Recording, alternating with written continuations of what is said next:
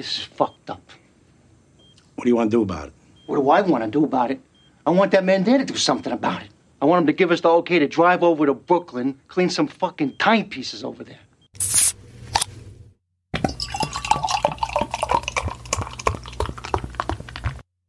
The following podcast is a Carolina Boys production.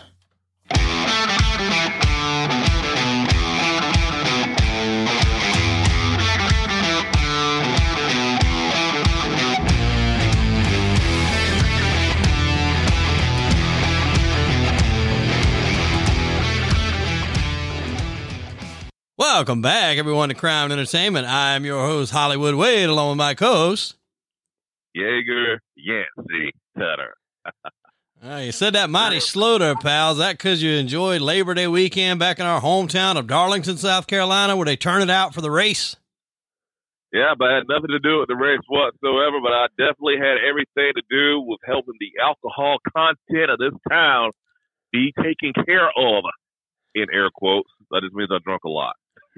Absolutely. I remember back in those days, I used to throw down an alcoholic beverage or two myself there. I hadn't made it to the race in a couple of years. We'll see if we can't change that up later on. But, you know, I have business to attend to here. I have podcasts to do, and boy, do we have a good one here today. Now, before we get into it, I want to say that, you know, diving into these things, you try to have not a full-fledged script, because that takes the organic part out of it, you know, the just general conversation. You want to have some key points you want to hit, and that's what I've tried to do with a lot of our guests. And this one here in particular, when we started talking, I think I asked like the first question that's normally like, you know, maybe where'd you grow up? And then after that, I never went back to anything that I had listed.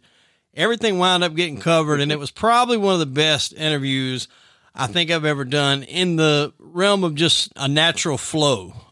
You know, he was very forthright with all of his answers, and it just flowed very well. And the guest that we had, and I'm sure, again, we're not at a Sopranos show, if you might think that, because some of the guests we've had, we are just a big fan of the show, or I am anyway. We had on Robert Fanara. Now, if you remember, he played the character Eugene Pontecorvo. You remember him? I do not remember Eugene Pontecorvo. Corvo, okay. Corvo. Oh. Okay, so you remember it was probably around season 4, I would say, where they're sitting around the construction site and they're breaking each other's balls about women or whatever, and one of the guys gets up and knocks the guy in the head. It was little Paulie, knocked him in the head with a Snapple bottle and busted it over his head. Mm-hmm. Okay, that was Eugene. Yeah. Okay. And then in part 6, or season 6, rather, the very first episode, you know, he comes to Tony and he's wanting to get out. You find out at that time he's actually working with the FBI, and he wants to get out and go down to Florida. And Tony tells him that he's not going to be able to do it. And then at the end, he winds up hanging himself. Oh, wow. Yeah, it was one of the more, to be a death self-inflicted, it was one of the more brutal deaths on the show, just from the way he did it. And the way he kind of struggled after he went off and was hanging there, it was pretty graphic. It was very realistic. I don't know if you've seen that in a while. I might want to boot it up. It's the very first episode of the 6th season where that happens. I got to tell you, pal, if there's a Sopranos trivia game, I'm on your team. That'd be a mighty wise move of you there. Mighty wise move. And, you know, this episode here is going to be coming out on anniversary. It's the 20th anniversary now, isn't it, of September the 11th? Yes, it is. Wow, that does not seem like it's been 20 years ago. I mean, I remember it like it was yesterday. I was a little hungover that morning, and my sister was calling me, telling me that I need to look at the TV. We were being bombed. Now, if you know my sister, we don't talk very much anymore, but and I could have thought that maybe she was bombed at that point in time and just didn't know exactly what she was talking about. And I remember I happened to glance over at the TV, and I seen that the World Trade Center was already on fire. And about the time when I looked, that was when the second plane hit the tower, and people, you know, kind of grasped what was going on at that point. After the first one, people still weren't really sure if that was an accident or what exactly was going on. And then obviously after the second one hit, it was quite clear that America at that time was under attack. What was your day like on 9/11 that day? You remember where you were? I was at home in bed, and I believe my mother woke me up and told me what was going on, but of course, she also delivered the information extremely poor. I'm like half asleep, half awake, and I'm like, wait, do I need to go do something here? Or what are you talking about? So finally get the information. Then I remember going into radio where I was working at the time, and we switched everything over to emergency broadcast of news and took all the music and everything, commercials, all that stuff out of there. It was one of the last times I think media kind of did a really good job in the U.S. getting news out. It wasn't about airing commercials that day. You know, we were under an attack. So right, they had to take front and center precedent over everything else. Right. And I talked with Robert about that. And this, you know, today there's so much division with your, you know, Democrat, Republican, right wing, left wing, this, that, and the other. The world is so divided. I can't remember a time, you know, here in the last few years that we've been as close as we are as a nation until after that attack. When that attack happened, you know, I don't think religion mattered. I don't think sex mattered. I don't think sexual orientation mattered. Race didn't matter. We were, for a short period of time, United States of America. We were that word, united. Everybody kind of banded together, and it was nice. And, you know, it's a shame that it took something along those lines to get us to that point. And I'm nowhere in any shape or form saying we need something like that to happen again, but we definitely need what happened after that to happen again. It's time for us to come together here and not, even if you got a different opinion, you and I disagree on about everything there is to disagree on, but we get along great. And I don't know why that's so hard for some people these days. Yeah, man, even if you tell me it's daylight out there right now, I got to look outside the window. But kidding, of course, yeah, that's what I got to add to that. So I, of course, am not aware of this interview. Is 9/11 a big part of the interview? It wasn't a huge part. It was just, you know, we recorded this before 9/11, and then I was trying to figure out something that we could do, and then I remembered the part in time we talked about it in there, and we kind of spoke about what you and I just did. And so I just thought that it would fit very well because, you know, I'm a big, I guess, I don't want to say fan, but I'm a big watcher of everything 9/11, you know, how things went down, how it could have been prevented. Obviously there's many conspiracy theories out there. That's a whole nother rabbit hole for a whole nother show. But obviously it was a, you know, a big event in my life. You know, my son watches some of it and he kind of asked me some questions because obviously he wasn't born yet. And it was just 20 years ago. It's just, it doesn't seem like it's been that long ago, but I guess it really has when you stop and think about it. So much has changed. So many people are still suffering the effects from the rescue workers that went down there and got the asbestos in their system. A lot of those guys are turning up and getting sick.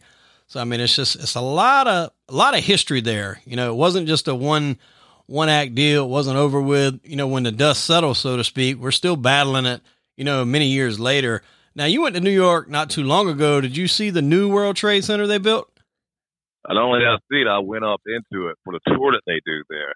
And it's really kind of a thing to take in. The younger kids who weren't born yet, they don't quite have that frame of reference to just how big a deal 9/11 was. Right. It's just history in the book. Yeah, I guess that'd be the equivalent of us hearing about wars long before we were thought of.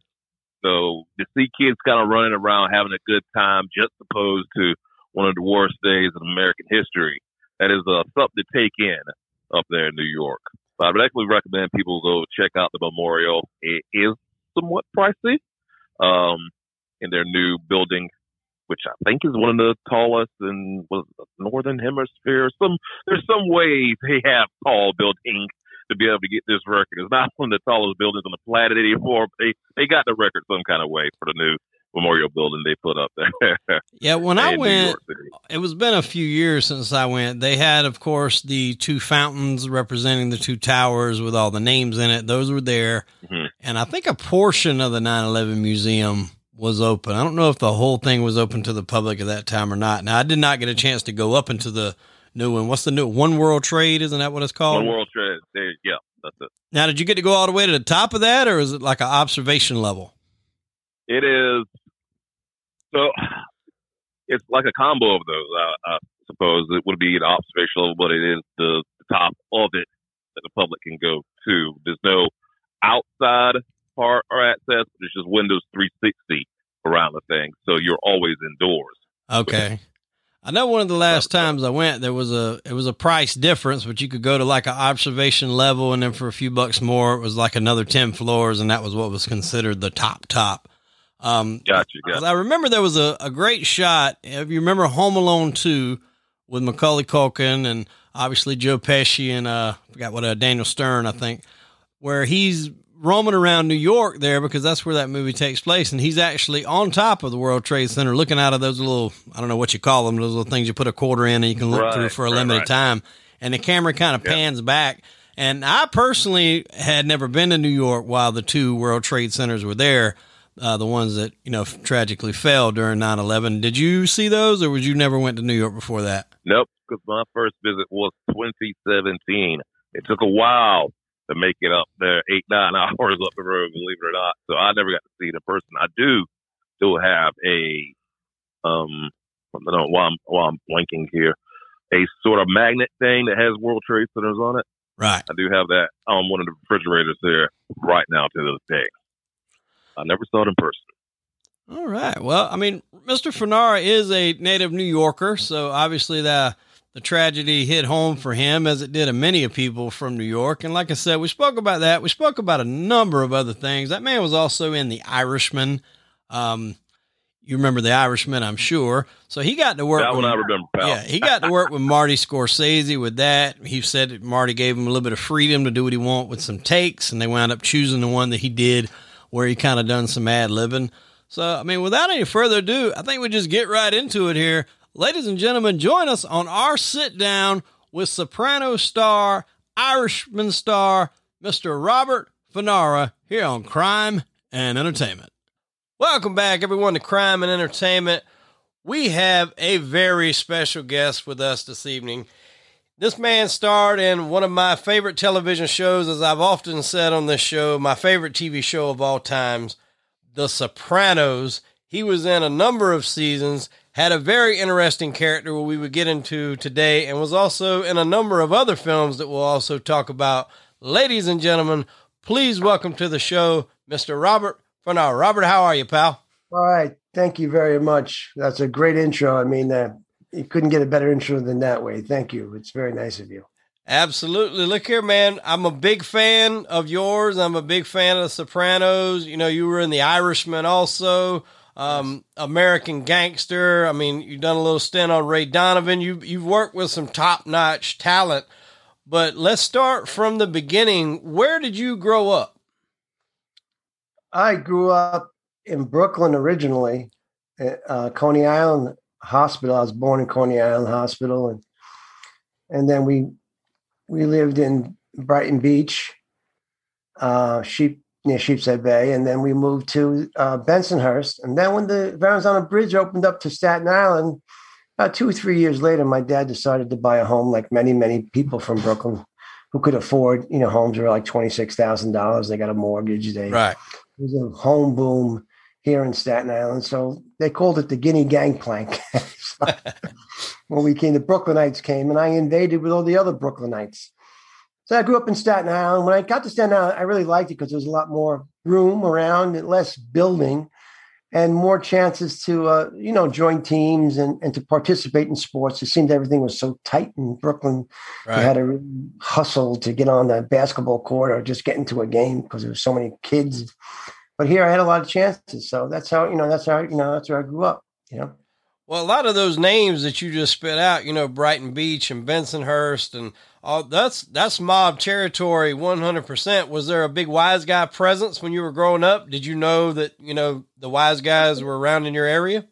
Nothing I knew of. I mean, there was always a presence. I never really encountered any of them, although there were certain people I knew that probably were, connected, as we say in Brooklyn. They were connected. My father probably did jobs for some of these that were connected. but their presence wasn't so out in the open at my age. Here in Staten Island, excuse me, when I moved to Staten Island, not very much until I became a teenager, and I became more aware of those guys. Well, I encountered a few, like card games and stuff like that. My brother's friends, my brother had some friends, and my brother's a doctor. Of course, he's not a wise guy. I just want to make that clear. But he introduced me to a few of the guys. He used to play cards with them and stuff like that. Right. So who was probably in the area that you grew up? Who was probably the big time guys when you were coming up? Was that before John Gotti's time, or? Yeah, well, I grew up with the Bellotti's, Tommy Bellotti's nephews. Okay. Jimmy and Dom and all the guys, Charlie, and great guys. And I grew up with, but we never spoke about anything like that, about his uncle or anything like that. That was never spoken about. These are all great guys who have work in different areas, construction, sanitation, two different, factions. But it was John Castellano, who was the big boss. Before that was Carlo Gambino, of course. Right. And then the Genovese family, little branches of the Genovese family. But those are the guys that were coming up, basically. And then, of course, John Gotti, who became the boss of bosses with Neil Delacroce. Yeah. Neil was a stone cold gangster for sure. He was old school. Yeah, he was old school 100%. Now, you mentioned Tommy Bellotti. Now, he was Paul Castellano's underboss, I believe. And those were the two that got gunned down in front of Spark Steakhouse in the famous hit, if anybody's seen the movie Gotti, that's the famous hit. Now, Tony Sirico actually plays one of the hitmen in the HBO film from 96, Gotti, with Amato Santi. I think he's one of the hitmen that does the shooting in there. It's true. He was. Tony was in that, of course. Yeah, a lot of Sopranos guys were. A lot of them. We're all working actors trying to, get a job. And most times, we're kind of pigeonholed. They kind of say, and of course, you work with great directors like Martin Scorsese and Armand Assante was brilliant. I just saw Armand at the Mob Movie Con. Yes. Soprano Con, Mob Movie Con in Atlantic City. And he was brilliant in that film. People remember him as being great in there. And I don't think they could have picked anybody better to do Gotti at that point in time. He's a terrific actor and underrated actor, not really as appreciated as he should be. But you do your thing, and you go from thing to thing, and that's the way it is as an actor. You're kind of a traveling salesman in a way. Right. And I'm not sure if you've seen it down there. Did they unveil it at the Mob Movie Con? They're doing a Gotti 2. I believe so. I don't know too much about the Gotti 2 film. I didn't either. I mean, that's news on me, but it's definitely so. If he's got something to do with it, I look forward to it. I mean, I was excited about the Travolta film where he played Gotti, and I thought he did a good job, but the movie just went through so many rewrites and holdbacks and setbacks. Like at one time, I think Pacino was scheduled to play Delacroce. Joe Pesci was scheduled to play Angelo Ruggiero. He put on a lot of weight for the role, and things just kept getting pushed back. I think Joe actually wound up suing the production.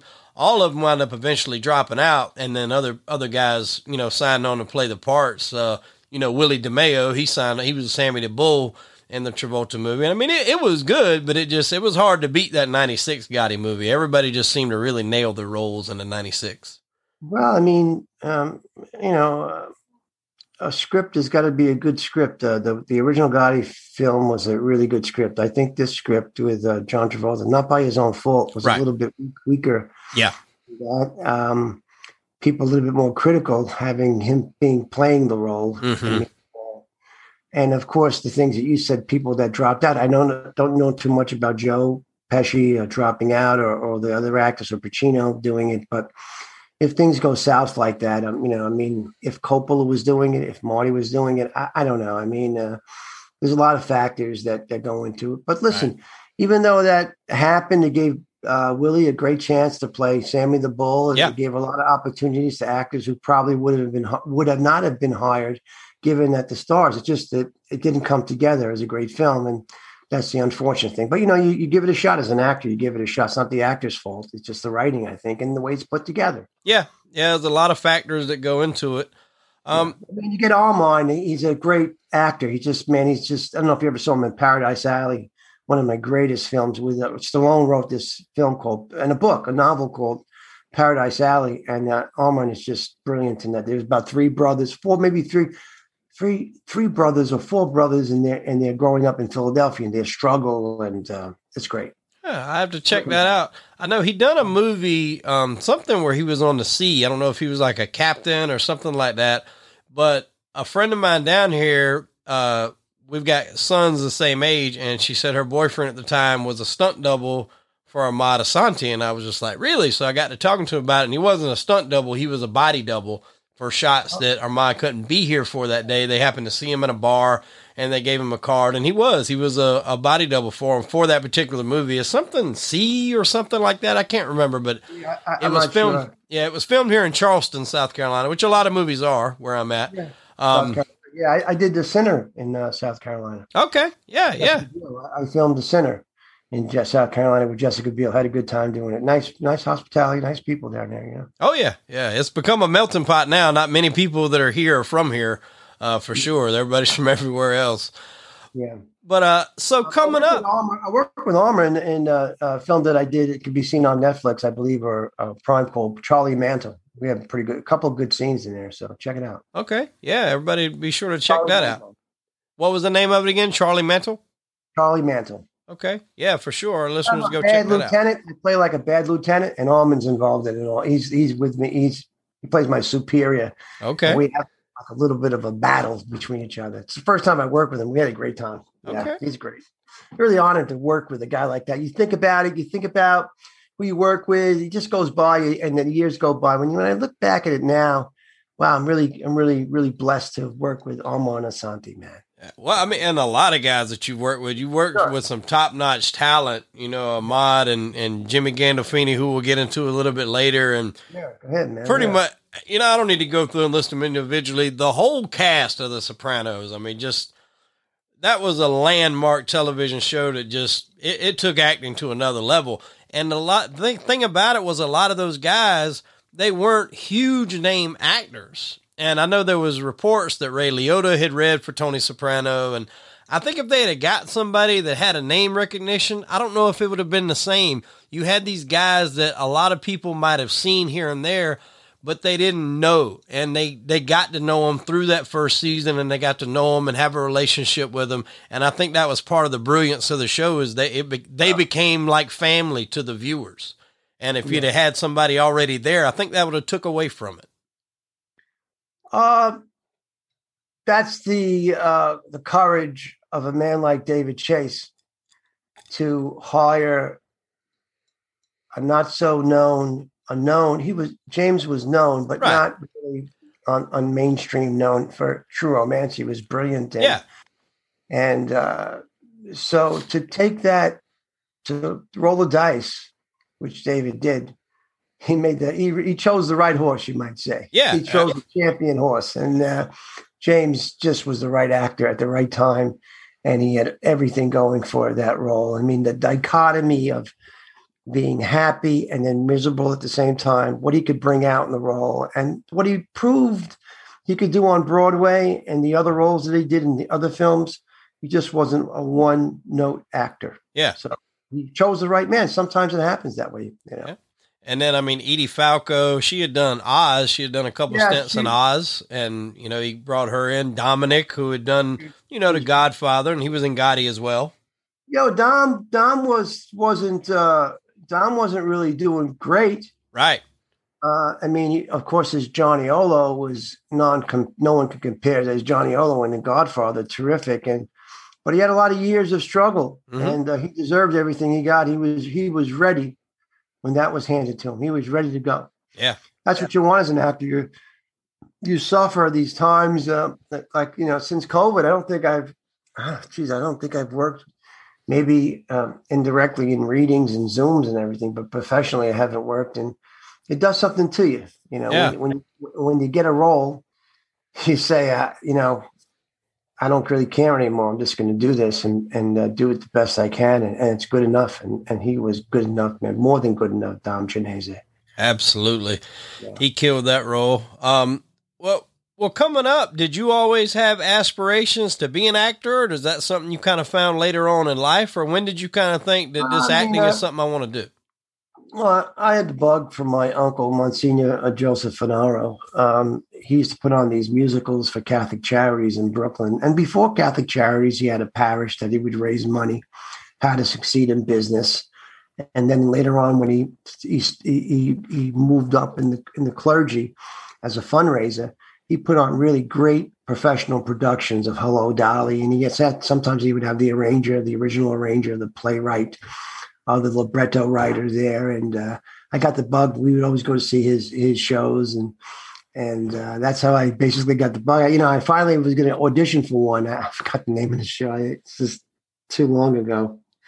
But then I dropped out because the dancer that I liked, she dropped out. And I said, I'm not going to go. So he was upset, But look, dance. It was being a dancer. I'm not really great. I mean, I can dance and hold a rhythm, but it really wasn't me. But I was willing to do it for that girl that had a crush on me. Yeah. You'll do a lot for the women. Got the bug. That's how I got the bug originally. Yeah. Okay. What was your first acting gig? You remember what your first one was? Well, there were two. There were two, but one's more memorable than the other. I played Harry Brock in Born Yesterday in Paterson, New Jersey. That was my first professional job, but it was a summer stock job. So it was kind of crushing. Right. You had to crush all the lines together. You had to learn it. But my first real professional job was with James Gandolfini in A Streetcar Named Desire. Okay. We toured Scandinavia 3 months. We started in Sweden, we moved to Finland, and then we moved to Norway for 3 months. And we did theaters and bars and different places. I played Stanley, he played Mitch. We got paid in Deutschmarks, about 600 Deutschmarks a week. It was great pay. The Deutschmark was so strong. I mean, it was really my first professional gig. And of course, you couldn't get a better partner to play Mitch than Jimmy, and he was great. I mean, he just got better and better as the tour. He was very competitive, and I remember that. And he got better and better as the tour progressed. I might have started out a little bit out of the gate.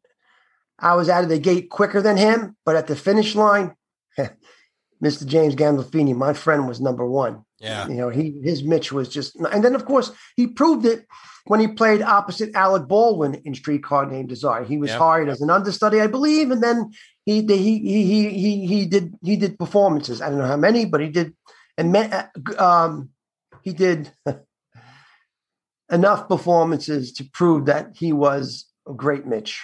And great play, Southern play, Tennessee Williams. Wow, what a play! Yeah. Right. And I'd seen him in True Romance, and then it was a smaller role, but it was a big impact in the role. I don't know if you ever seen the 8mm with Nicolas Cage, where he was in there. He was kind of guy that brokered the deal. Nicolas Cage came to him looking for the girl that was in the snuff film. He had a good role in that. Like, people that can take those small roles and turn them into something memorable is, that's who, can carry a show or a movie or something like that. And he did that in 8mm. To me, he almost outshined, the main bad guy. I forget his name, but I think it's Dino Velva was the character's name. I forgot his real name. He was in Armageddon and a few other things. Yeah, it's funny, Wade, because, from time to time, I would run into James in New York when he came back from LA. And I just knew there was I just knew James was going to succeed. He had a way about him that, and it just had this gut feeling that James was, wow, he can really. And then of course he gave me my big chance, and he sent the elevator down, as Jack Lemmon would say, for his friends on season 3 of Sopranos. He came into where I was working. Caroline's on Broadway. I was managing. A friend of mine, Gordy Silver. Great guy. Went up to him at a party and said, hey, if I was you, I'd get my friend Bobby Finaro a job on your show. It was season 3. Yeah. And he went up to him and said, yo, Bobby, where's Bobby working? I remember Bobby. Yeah, I love Bobby. What's he working on? Works at a comedy club, Caroline's. Well, James, there was a character I was right for, and James came down. He took Joe Fay, his driver, to a few comedy clubs, and he found me down at the comedy club. I walked down because Caroline's, you descend the stairs on Broadway. I don't know if you've ever been there. I have not. I had to go there one time. It's a great comedy club, great comics.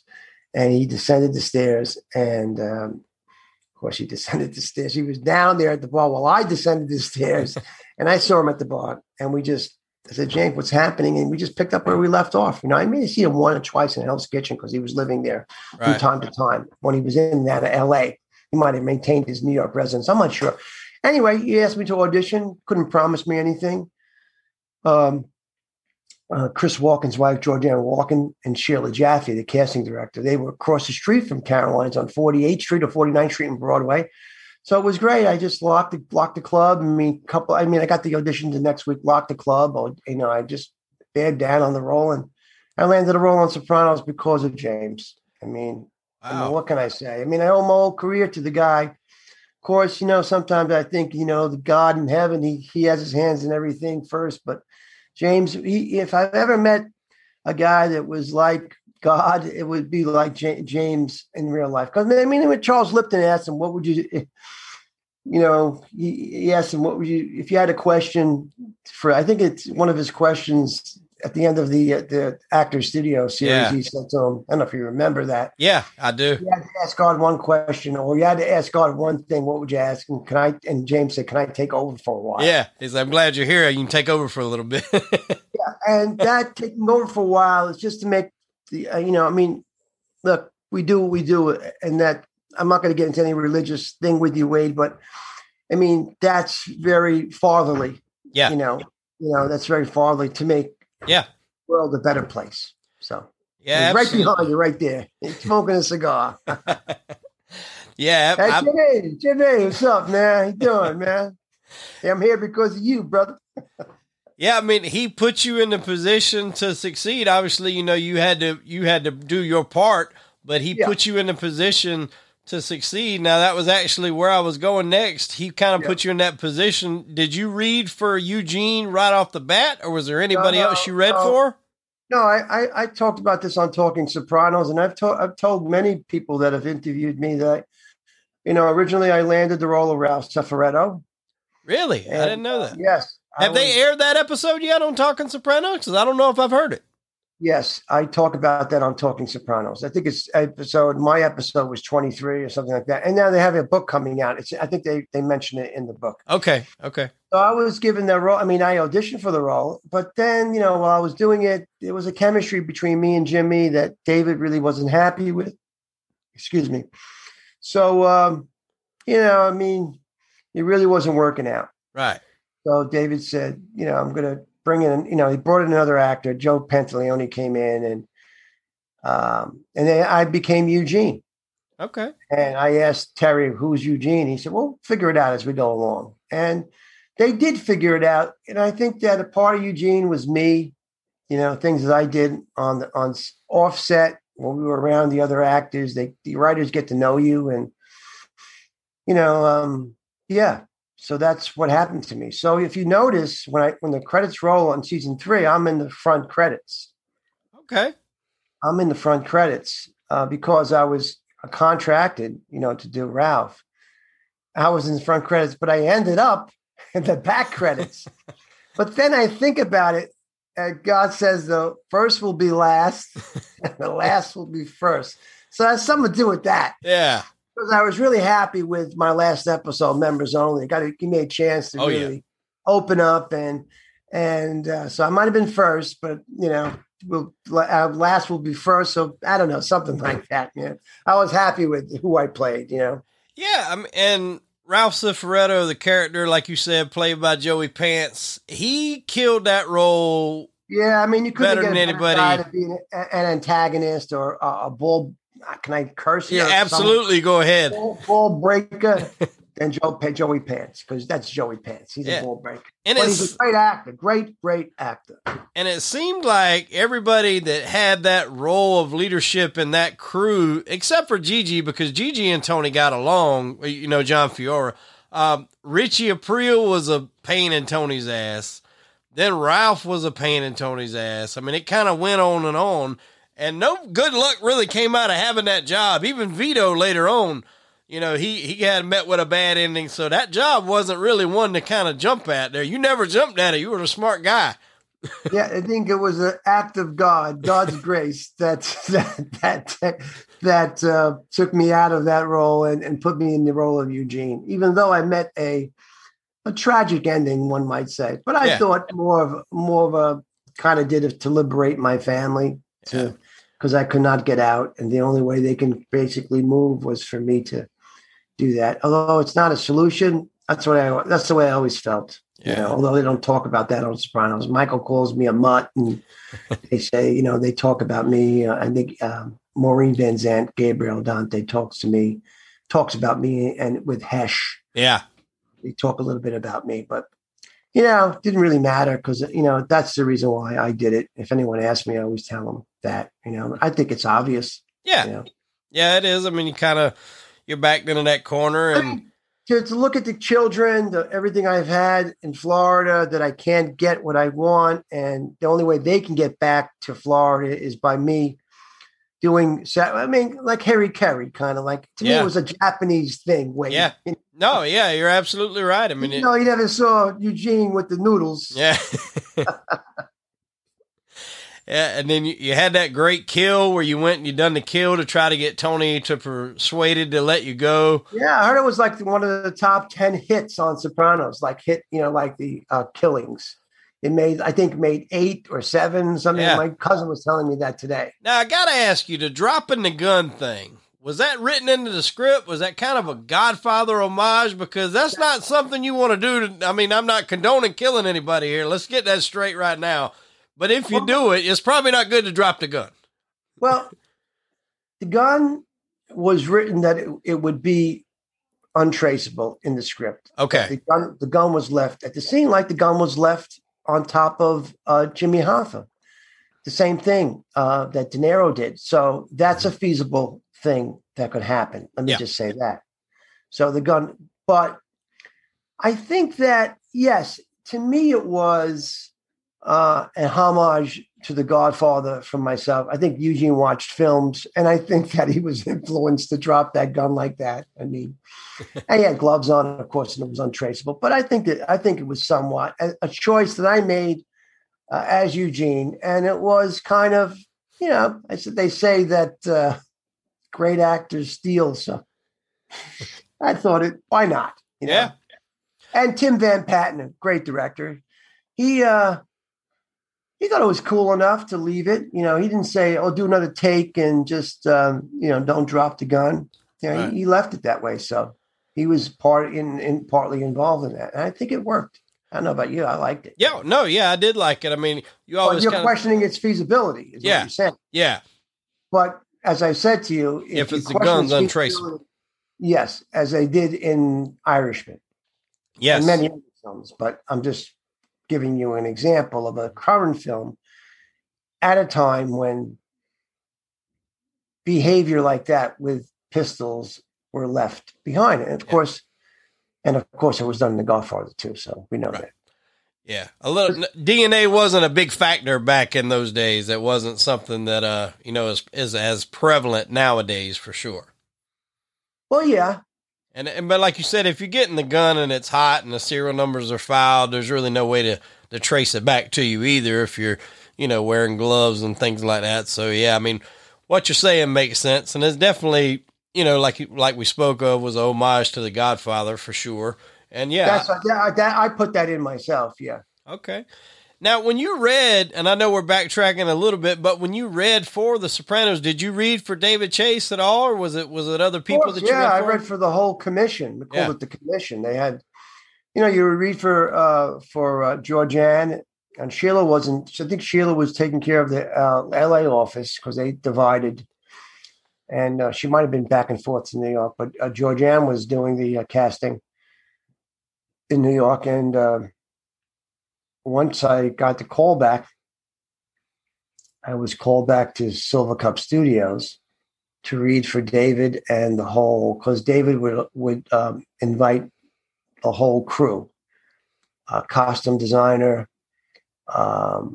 assistant director, director of the episode. And it was terrifying. Let me just tell you that. I said my prayers before I went in. And the only thing that kept me together were my prayers. Let me tell you. He seems like an intimidating. Every big role or everything, it was done that way. And it was scary. Yeah. He seems like an intimidating presence, just him. So I would imagine him and 15 other people or so in there. I'm just spitballing a number, but that would have to be pressure. It's not that he's intimidating. He's like a gnome. Right. He's like a leprechaun that he pops up everywhere that you don't really know. I guess you could say that probably he's a great poker player. Yeah. It seems to me, and I could be totally wrong, but it seems to me that you could nail a scene or you could be totally horrible and you're going to get the same reaction from him, at least off the rip. It's like he just. I think that, but as a director, it's tough. Actors, they need direction. Sometimes their look is just not right for the role, right. Or you think, like Kazan, he was smart enough to get to know the actor, have discussions with him. Right. It just was in TV. It's like, show me what you can do. But there are directors in film that like to sit down with the actor to get to know them and to get a gut feeling that the actor could. Marty Scorsese is like that, to get a gut feeling that the actor can do it. Because auditions, as Kazan said, could be deceiving. An actor could be terrific in the audition, but then when you're on set and things change and it's not, you have to kind of be, casting is everything. And that's what happens sometimes, right. In TV at least, so. Right. Now, you come on in season 3. I mean, now Sopranos is firing on all cylinders. And I'll be honest, when I first seen the show, when it was on in its first 2 seasons, I knew about the show. I was kind of in my early partying days, so I don't even know if I had HBO at the time. But I was at a guy's house, and I know the season premiere of 3 came on. And I think there's a scene when Tony's leaving, he's with Furio, and he goes and he taps on the hood of or stops in front of the FBI, and he's like, "Hey, I'm just going up to the store. You don't have to follow me like last week." And I was like, well, that's kind of funny. I like that. So I wound up watching that whole thing, and I'm just like, all right, well, you know what? I don't want to get too deep into this. I want to go back from the front. So I went back and I got the first 2 seasons, which at that time was a lot of money. I mean, those box sets on DVD back then, they were about $100 a piece. Yes, they were. And I bought those and got caught up, and then I subscribed to HBO, and then I didn't miss a Sunday. It was my church every Sunday night. It was religion for me to watch The Sopranos. Many Americans, it was a religious thing. I mean, well, I wouldn't want to call it religion. It was that's a addiction, you might say. Yeah, addiction. Yeah, that might be the better word for it, addiction. Like a cavity, and you put your tongue on that cavity, it's like it's there. Yeah. And I was there every Sunday night, like you said, as a lot of people were. What was your first episode in season 3? Were you in the? I worked with I saw Vito Antifermo at the a mob movie con. He made an appearance, and I remember being with Ralph, knocking on someone's door and having a baseball bat, and I think hitting that person with the baseball bat. I think me and Vito roughed the guy up with Ralph. Okay, collect some money. That was my very first scene on the show. Okay, yeah, I remember that. I think it was when something about I remember Ralphie like sitting in the car saying Tony doesn't want no more fires. So instead of the fires, y'all beat the guy up with some bats. Yes, I think it was a lot of fun. So in season 3, like we mentioned, obviously Jackie Jr. has the big arc. Ralph kind of has the big arc with him. What was some of your most memorable scenes, either that you were in or that you've seen from season 3? What's kind of some things that stick out for you in season 3? I don't know. Was Columbus Day in season 3? I had a really great time doing Columbus Day with Sylvia. I'm pretty sure it was. I'm pretty sure it was in season 3. I had a really great time with blowing my nose. I really loved that bit. It was one of my favorite times, of just fooling around with the guys and blowing my nose and him getting annoyed and everything. It may have been in 4. It might have been 4, yeah. Yeah, I think it was in 4. season 3 was with John Fiore, who basically, of course, then Ralph, Ralph came in to play. I guess when Ralph makes the phone call to Paulie Walnut's mom. Yeah. That was a lot of fun. I had a great time laughing, in that scene. That was one of the memorable scenes. Was this a rodent in the rectal passage or something like that? I had some fun with John Fiore too. John's a great actor. With John, playing cards at the craps table, playing craps, and we had some fun too. Finding him on the bathroom bowl wasn't great for him. But yeah, we talked about actually. What the fuck you looking at? Go call 911. That was fun. Yeah. Was that you that found him? Was that you that kicked in the door? You were there, I know. That was me. Yeah. Okay. I said, what the fuck you looking at? Call 911. Ray Friends, another good actor. Ray. Yeah, we talked with John last week on the show. He was a fantastic interview, and that was what he said when he got the call. He's like, back in those days you had to, the answering machines, and, he's thinking, oh, it might be something good, and then obviously he got the news, and he's like, all right, well, if I gotta go, I gotta go, so, who's taking me out? Am I going out in a blaze of glory, what it is? And they're like, oh, you're gonna die on the toilet, and he's like, are you serious? Like, is that, really? That's how I'm gonna go? There's nothing we can do on the Pisha do. On the Pisha do, yeah. Yeah, you're written. It's just the way it is. The writers write the way they write. I mean, sometimes the writers got ideas like Ralphie shooting baskets with Vito. Yeah. One time at one of the times we were on the set at Silver Cup, we started shooting. They had a basketball. Some of the local union guys pull out a basketball hoop, and we started shooting baskets. And Ralph shooting baskets, Vito was shooting, I was shooting baskets. That's how they got the idea to have that little, snippet scene with him, and Vito puts his hand out, and he's shooting baskets. I don't know if they were playing for money, but there are different things in real life that the writers would get ideas from, like the Furio moment with Federico at the racetrack with Pie and Mai. He won. And Tony looks at it and says, what'd you win? He put $2 on a horse. I was there when that happened. Actually, I created that scene because we were at the Breeders' Cup. And Freddie said, I won it. So I never forget. He said, so let me see your ticket, because I'm a horse player. I love to play horses. I like to handicap horses. And I said, let me see your ticket. He had $2 on an $8 horse, or maybe 5-to-1 chance. So you won $16. The writers were Robin and Mitch were there, Mitch Burgess. Yeah. They got that idea. So they got ideas from real life too. From us, our behavior. That's a lot of TV's done that way. They get to know the actor, and that's the way it's done. And because, film scripts are different. There's a trajectory, a beginning. Well, there doesn't have to be an end, but usually there is. Yeah. In Rocky, there's an end. He goes the distance. In many films, Shawshank Redemption, he escapes and he's free. And yeah. And I'm not sure if it was the best thing that, hope is a good thing. Sometimes the best and no good thing ever dies, so. Yeah. I mean, I just love that film, but I mean, a lot of, in TV, it's a little bit of different. It's a little bit more open-ended. Of course, everyone didn't like the ending of Sopranos. I don't know if you did, but I liked it. It's perplexing, man. It's perplexing because, I was like, God, I wish there would have been a wrap up. But then the more I looked into it and the more I kind of looked at it from a different set of eyes, so to speak, I'm like, how do you wrap that up? How do you put a bow on a show like that? And I think the way he did it was brilliant, because it leaves it into interpretation of the viewer. And we're still talking about, you and I are talking about it now, 25 years later, 20 plus years later. I mean, it's crazy. And now, I don't know if you've seen it. I know there's a lot of Sopranos groups out there. There's a lot of YouTube videos out there. There's a lot of people that break down the ending. And I've watched a lot of them. And most of them I can dismiss of people just kind of putting their own spin on something. But there was one I seen, and it was about 3 weeks ago.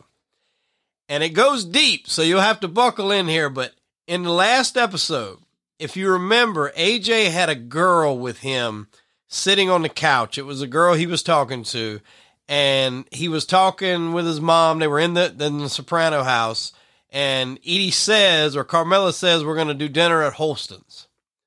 So she hears that, and they freeze frame it on her. She's kind of like, looking like she hears that.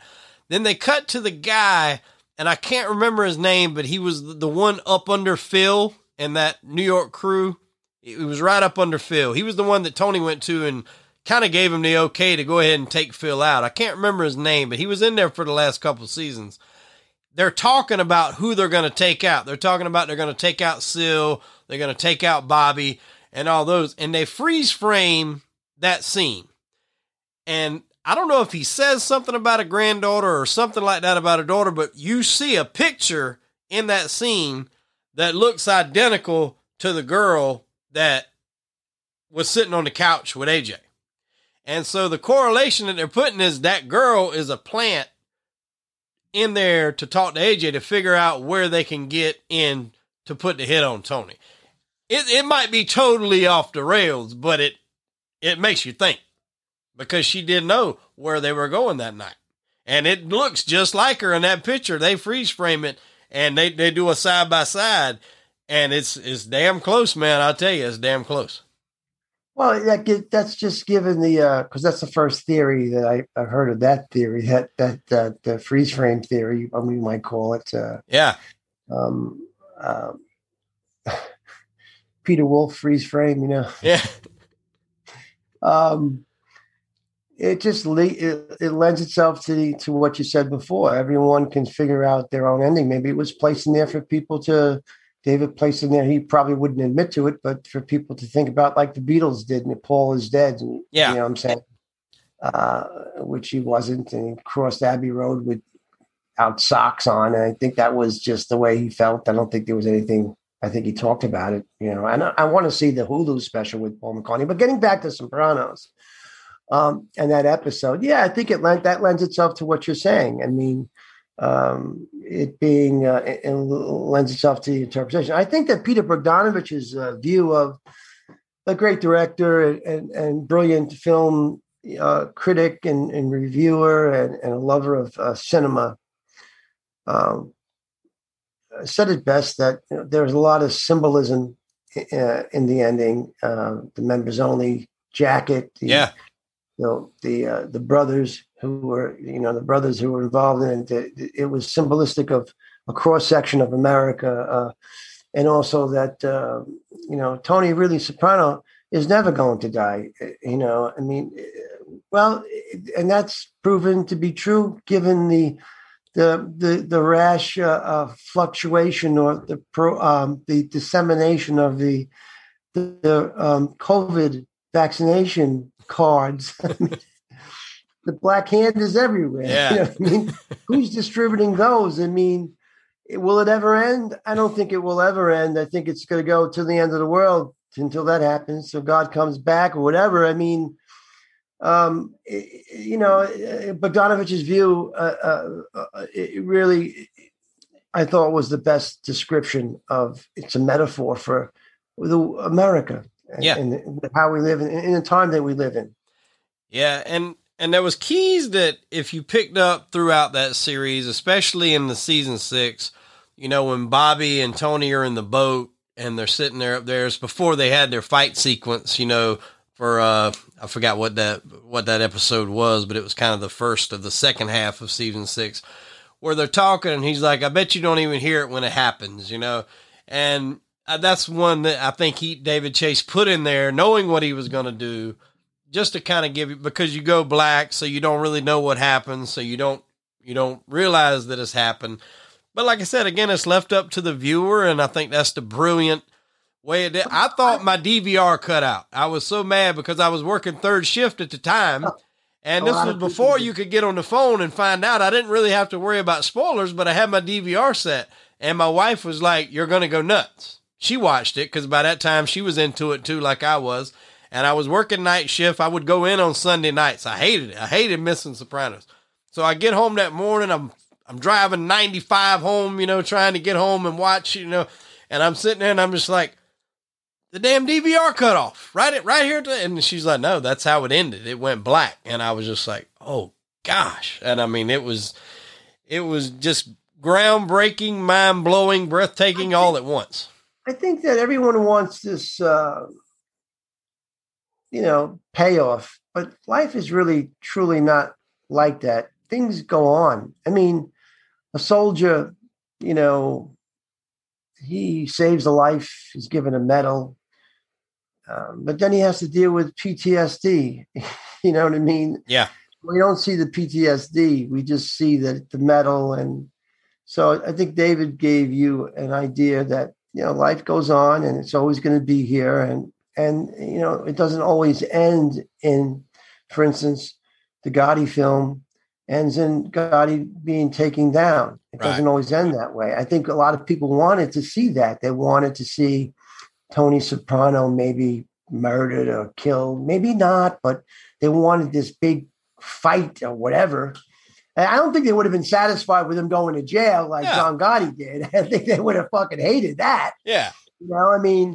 I think David's choice was more to real life. I mean, he's just a genius. Yeah, and they wouldn't have been satisfied either way. Had he gotten killed, they'd have been pissed that they got the drop on him. Had it just went off, they'd have been, if he'd have just finished eating dinner and went off, then they'd be like, well, that was anticlimactic. So he was in a no-win situation.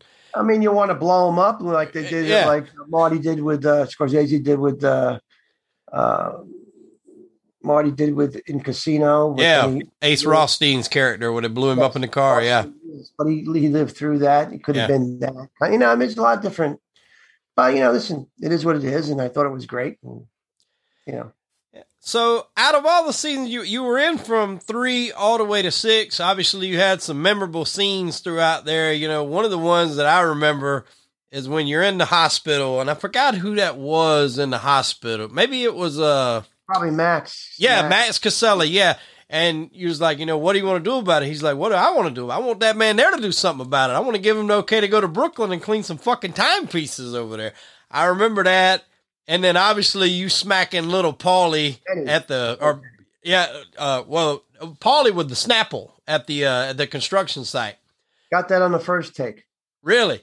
So what was that? A sugar water? Like sugar cane, and I guess there's a special company that makes that. Yeah, and that particular prop, and I remember getting it on the first. Everyone was so happy because, a little piece went into Jeff Marchetti's eye because Jeff who played I forgot what Jeff's. Anyway, one of the actors Jeff Marchetti went into his eyes, and but it wasn't serious. Yeah, but. Carl, who played Little Paulie, he was great. He's a great writer too, and he was all good about it. And it was nice to get on the first take because he didn't have to go through that so many times. Yeah. And everyone knew that when they saw that was going to be pretty good. I said, well, yeah, I get to smash. Even Edie said, hey, you get to smash the guy over in the head. That's good. Yeah. And all this training. Shakespeare, for muse of fire that would ascend the brightest heaven of invention, kingdom for a stage, all reduced to a immortalized in a Snapple bottle. You know how many people came up to me? They still do. I love that Snapple bottle. And the way you look, I've seen that look around certain people. When he said the little comeback to you about the girl with the mustache, and you just go, what'd you say? And you got that swagger nod, like I'm fixing to knock the hell out of you. And you get up and you just lay him out there in the chair. I mean, it was classic. It was brilliantly done. And then going forward, which out of those seasons that you were in, which one was your favorite to shoot out of 3, 4, 5, and 6? Which one was your favorite? Well, the one that I really truly liked, I mean, it can only be one, was Members Only, because I got a real chance to have, the other stuff was great, but then I was given an episode that I had a story arc, and for an actor who's been in theater, I've done some theater, and I've done some films too, in the sense of having a trajectory of where you're going. Right. That was my favorite one because I got a chance to work with do scenes with Jimmy, do scenes with Michael. I love that scene that we did, and clean some time, Yeah. Thing. Time's Up, and with the Frankfurters, and to work with him, to work with Stevie Van Zandt and Silvio, and Jimmy, and all the actors there. And of course my wife Suzanne Dodonna, who did a great job as my wife. What now? Was she and Grace Van Patten, who played my daughter? That was Tim Van Patten's daughter, who played, and she was really Grace. I mean, it was weird because to work with her, the episode reminded me of Grace because it was really great to work on. I knew that. See, I knew Wade that, and you know what? Should I call you Chip or Wade? No, Wade's fine. Yeah, Wade. Wade, that people would basically identify with the situation. Yeah. Of wanting to get out of something of your life and to change careers. But how many of us are stuck in that? It's too late. You can't do it. One way or the other. Not that you have a Tony Soprano telling you can't get out of the mob, but you just can't change midstream. You've worked at a company for years and you have a dream of getting out, but it's just not feasible. The dream is not feasible for happening. So people would identify with that. It's like Brando. I correlated to Brando, who said that when he did Waterfront, that the speech, everyone remembers the speech, I could have been somebody, instead of a bum, I could have been a contender. Yeah. He said that, that scene with Steiger, that the writing was so great that, not to say that another actor could have did it as good as he did it, but people would have remembered that scene because all people could identify with being a contender, could have been somebody, but they got a bad break along the way. So Eugene's character of wanting to get out, I knew that people would remember me basically by that. And it was better to me. I mean, even though it was like a meal and a pill, you know what I mean? It was like a capsule of a life that's why I loved the episode and I loved doing it. Now, did David tell you that you were going out beforehand? Did he kind of let you know? Did you know in season 5 when it was wrapping, or did you not find out till later? How did that happen? Well, before we started shooting, I started getting phone calls from people saying, "Hey, that they're casting your wife, and you got a kid. You know that you have an older kid, and they're casting that. So they must be opening up your character. What's going on?" I said, "Wow, that's pretty cool." They're casting. My agent said that they're casting because he probably sent some of his clients to audition. Not that any of them. Eric Faber he passed away. God bless him. He's a great guy. So I started getting inklings that there, but I did get a call after all those things were all the rumors and everything were over that in my family, and David did call me. So I got great news. I have good news. I got bad news, Bobby. Which you want first? I said, give me the good news first. I said, well, you wrote an episode. It's all about Eugene. I mean, the whole episode basically is you're part of the episode in a big way. What's the bad news? Well, you're dead. That's the but you're dead. So he didn't tell me how it was going to happen until I read the script, but I was really happy. Of course, I wasn't happy when he told me I was dead. Right. But I was happy that, that I would play a big part in that season opener. Yeah. And it worked out for me because I really loved it. It was great. Now, your death is unlike a lot of them on the show. Obviously, this is a mob TV show, so most people are getting killed in brutal, brutal ways. But your death was very visually brutal. Like, I mean, I've seen people hang themselves in scenes before, and it wasn't as, I don't know, real feeling as yours. Like just the way when you come off that chair, the way you struggled and the way you try to fight it, it was really, really real. It's like you felt, watching it, you felt what you were feeling there. I mean, how did you feel doing that? Could you tell that it was, going to be something special being watched back? I know that, before Eugene, kind of pushes the boxes away, whatever it was, a chair. I think it was I think you were on a chair or a box or something. Yeah, something like that. I can't remember. I I created this space for myself, and Tim said, just stay there where you're at, because it's great. You see his eyes. Of course, after the pictures you see, I created this whole hypnotic thing of my past, and I really was like there, and it really was scary. And of course, then jumping off, I just kind of improvised with I did do a little research about the kinetic of the feet, of the leg shifting, that right, which everyone points out. I did do a little bit of that the nerves that happens. Someone told me that. I talked to my brother about it, was a doctor, and he said that there's a little research about that. But other than that, it was basically improvised. And of course, with the help of Pete Bogosi, the great stunt coordinator, who had flown in a body brace from California to make sure I was safe. I really felt safe. I wasn't going to fall off there. Yeah. So we did it, and a couple of takes, and I felt good about it.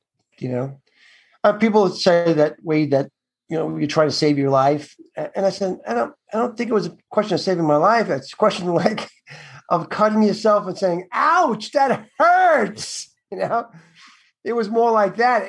God, it fucking hurts, man.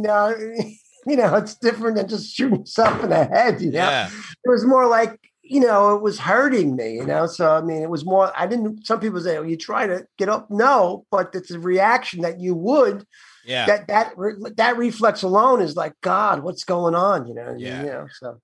And I know they allude to it in the show, and a lot of people say, well, that's a coward's way out. And, things like that. Talked about that, yes. I don't know if I can say that 100% that that's a coward's way out, because that takes a lot of balls to do something like that, because there's no coming back from it. Whether you do it like that or whether you choose to do it any other way, that is final. There is no repeats. There is no redos. There is no cuts. That's it, and it's over. So to me personally, I'm not condoning that, by any means whatsoever, but that is balls to the utmost to do something like that, because like you said, it's final, and that's it. And there's no going back. I've had some people who called me who were suicidal that said, you saved my life. You know what I mean? I saw that scene. Wow. And they actually, I recall one person telling me that online, a Facebook friend, saying that scene that you did, that really, it saved me from doing that. Any death like that is hard. I think that David kept on adding scenes, talking to the FBI, and Ray Curto died, and I was going to be their new informant. You wanted the walls to close in on me. Right. And they closed in on me to a point where, I realized that I wasn't going to have this new dream, which the dream wasn't going to happen. To me, it was always, the dream doesn't happen, but at least my family could have some sort of solace, because it's not going to happen for them. Right. And to me, I did it for them. Yeah. Of course, it's not written in there, but I do think there are hints of it, especially with the shell, and the pictures into the shell, and the shell, the past, trying to, I'll never have the dream. I thought it was brilliant. That was a great touch. Although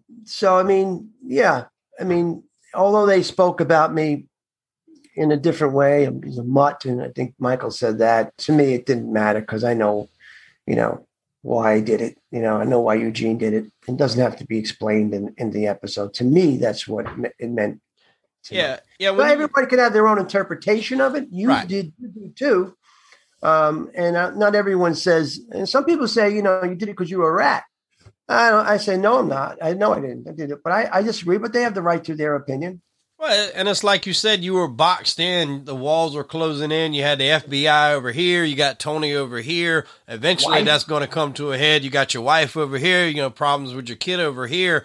You got it from every direction, and that's usually what leads people to do things like that, when they have it coming from every direction. It's not usually one thing that does it. It's a culmination of things, and that was kind of exactly what your character was going through.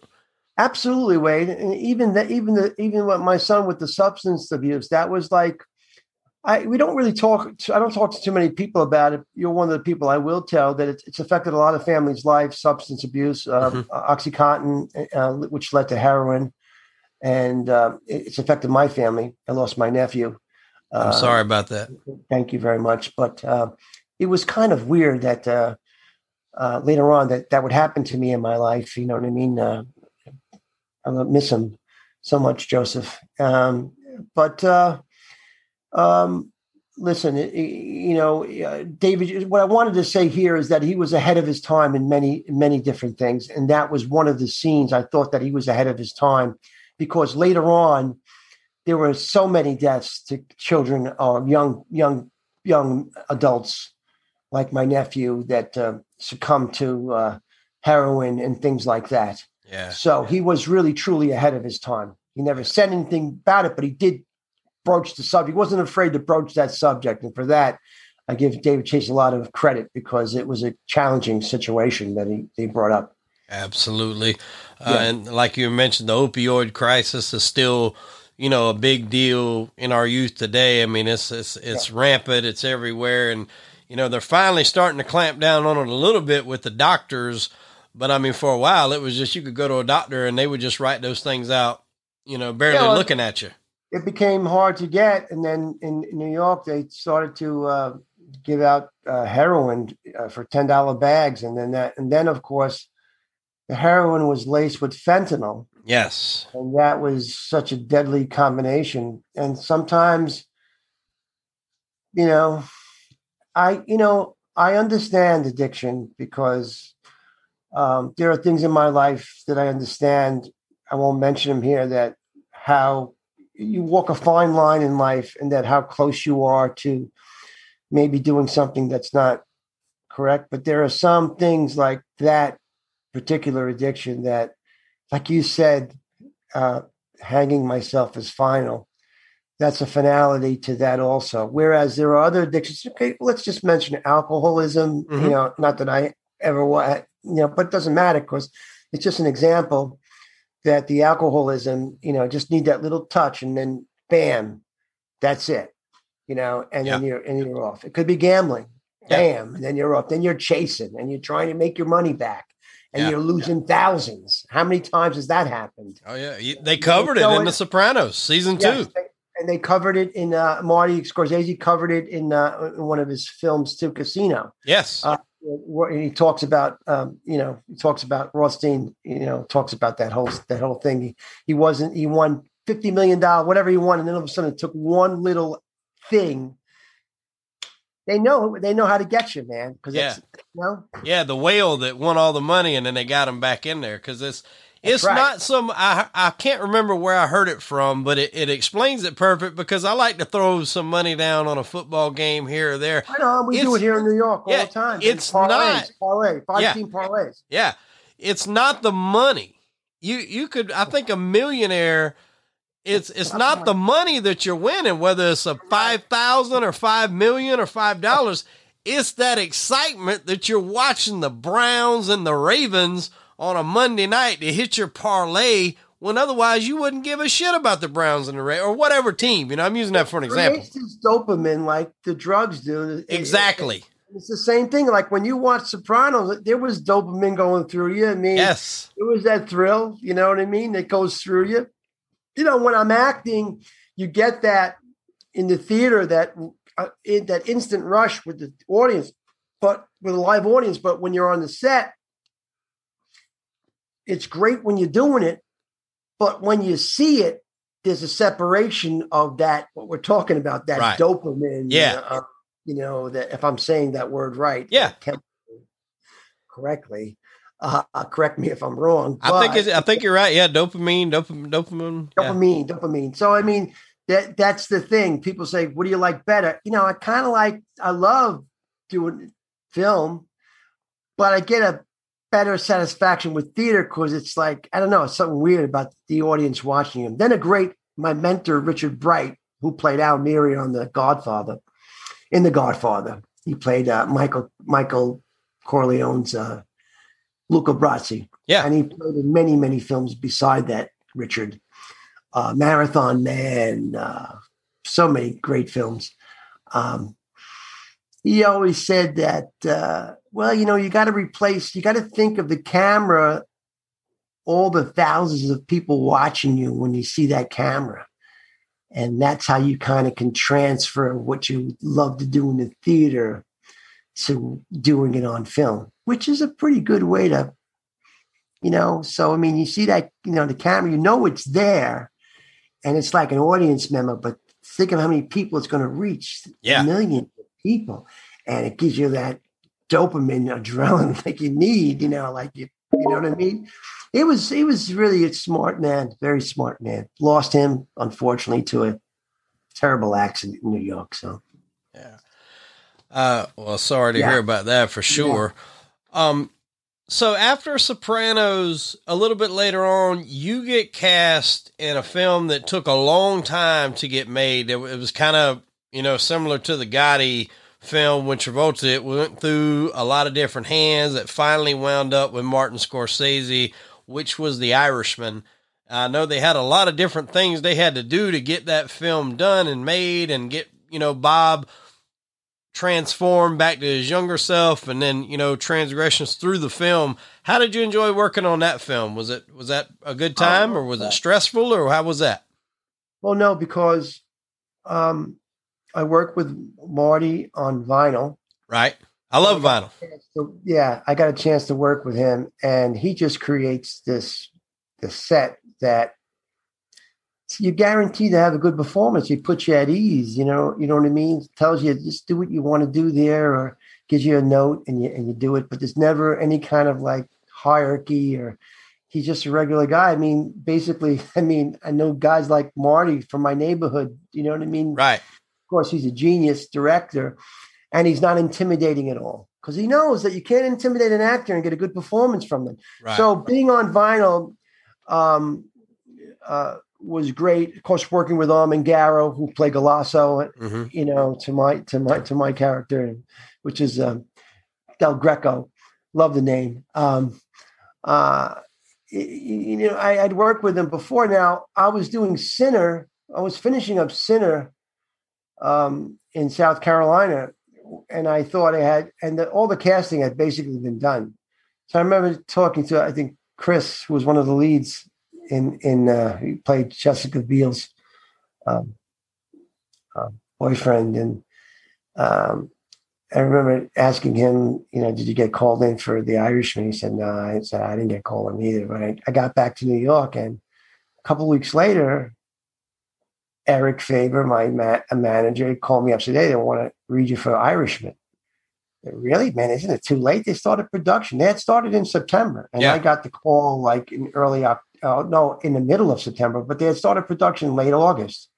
So I didn't think there was any chance of me being in it. So when the audition came, of course, went to see Ellen Lewis and she gave me some notes and I just enjoyed doing it. And it was a great experience working with Robert De Niro. It was a dream come true. I'll just talk to you a little bit about the take. The last take was basically Marty coming around saying, okay, now do it your way.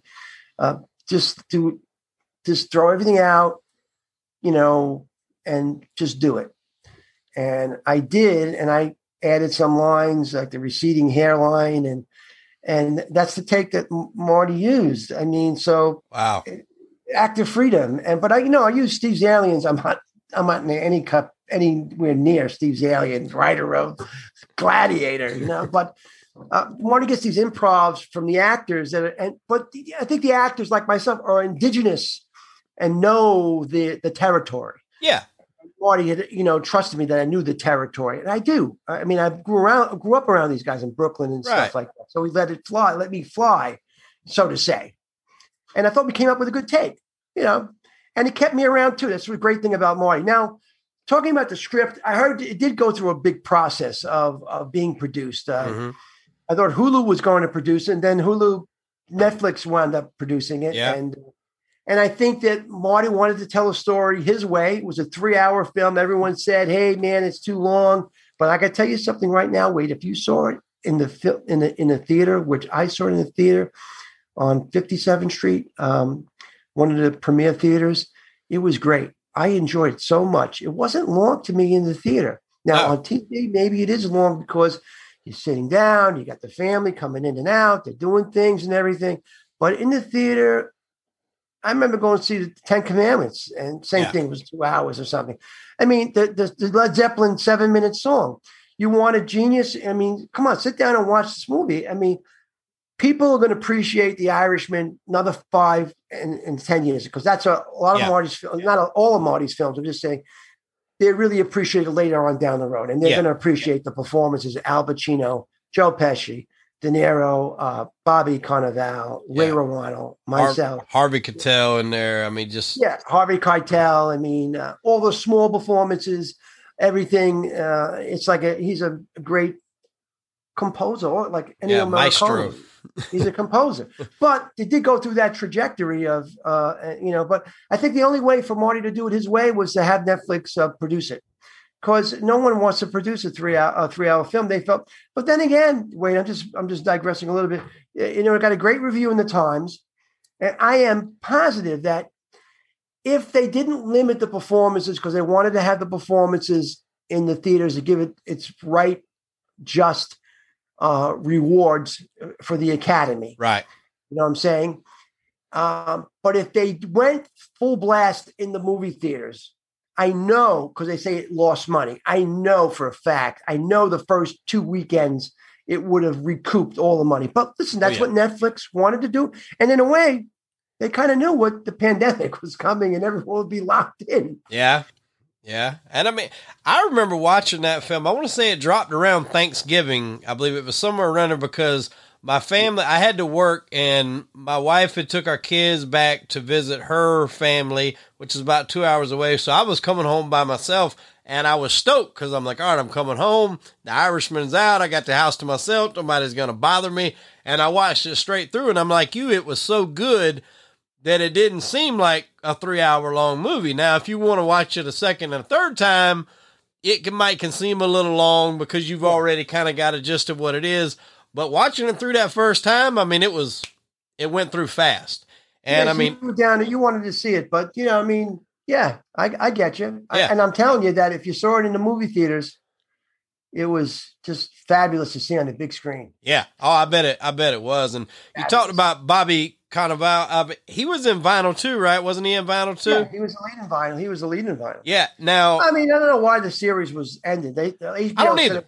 Much money, but who the hell knows? Who the heck knows? I mean, I don't know if you caught his performance in Boardwalk Empire or not. He's brilliant at Boardwalk Empire, yes. As Gyp Rossetti, I mean, he killed that. And I'll tell you a quick story. We've already gone over, and I told you how long I keep you, but the conversation's just been great. So we're gonna wrap it up, man. But if you have any more questions, he played I can talk all night about film. I love film. Me too, man. And he played Gyp Rossetti in Boardwalk Empire. And so we're in a club one night, and I'm with some buddies, and I met this person. We were talking, and she's like, "What's your name?" And back home, everybody knows me as Chip. Well, down here in Charleston, everybody kind of calls me Wade. And now when I've started this podcast, I'm going by Wade. So I said Chip, and I guess she couldn't hear me up under the lights and the sounds and everything. So she goes, "Did you say Gyp?" And I said, "Yes, Gyp Rossetti. Yes, nice to meet you." And so I just went and I used his name from Boardwalk Empire. But I mean, he killed that role, 100%. And I loved him in Vinyl. I loved him as Skinny Razor and The Irishman. I mean, he killed. All you guys are fantastic. Thank you. I thought Vinyl was very underrated. I didn't see why it didn't go another 3 or 4 seasons. I mean, but obviously, listen, maybe some of the producers weren't happy with the way it was, the direction it was going. I don't know. I thought it was good. Yeah, Olivia Wilde in there. I mean, a star-studded cast for sure. I mean, look, that was the record business. I mean, I do believe that was an idea that Mick Jagger, had. Yeah. Presented it to Marty, and then they wrote. It was an idea that he kept in the back of his mind, and they wrote the script. And Terry Winter wrote the script, a great writer. Award-winning writer, won the award for the Emmy for Members Only, Best Dramatic Episode. I was very proud of that, also being a part of that. Yeah. Best Dramatic Episode of season 6. Mm-hmm. Not many times you're involved in that kind of a episode, so I was really honored to be in that. And I mean, it really took on the record industry. It's the wise guys involved in it. I mean, I have people in my life that I work with Al Martino was one from The Godfather who played Johnny Fontaine. His story was he had to leave America because he was contracted with some wise guys from Philadelphia, and he went to London and he did some albums. This is after he was successful. Right.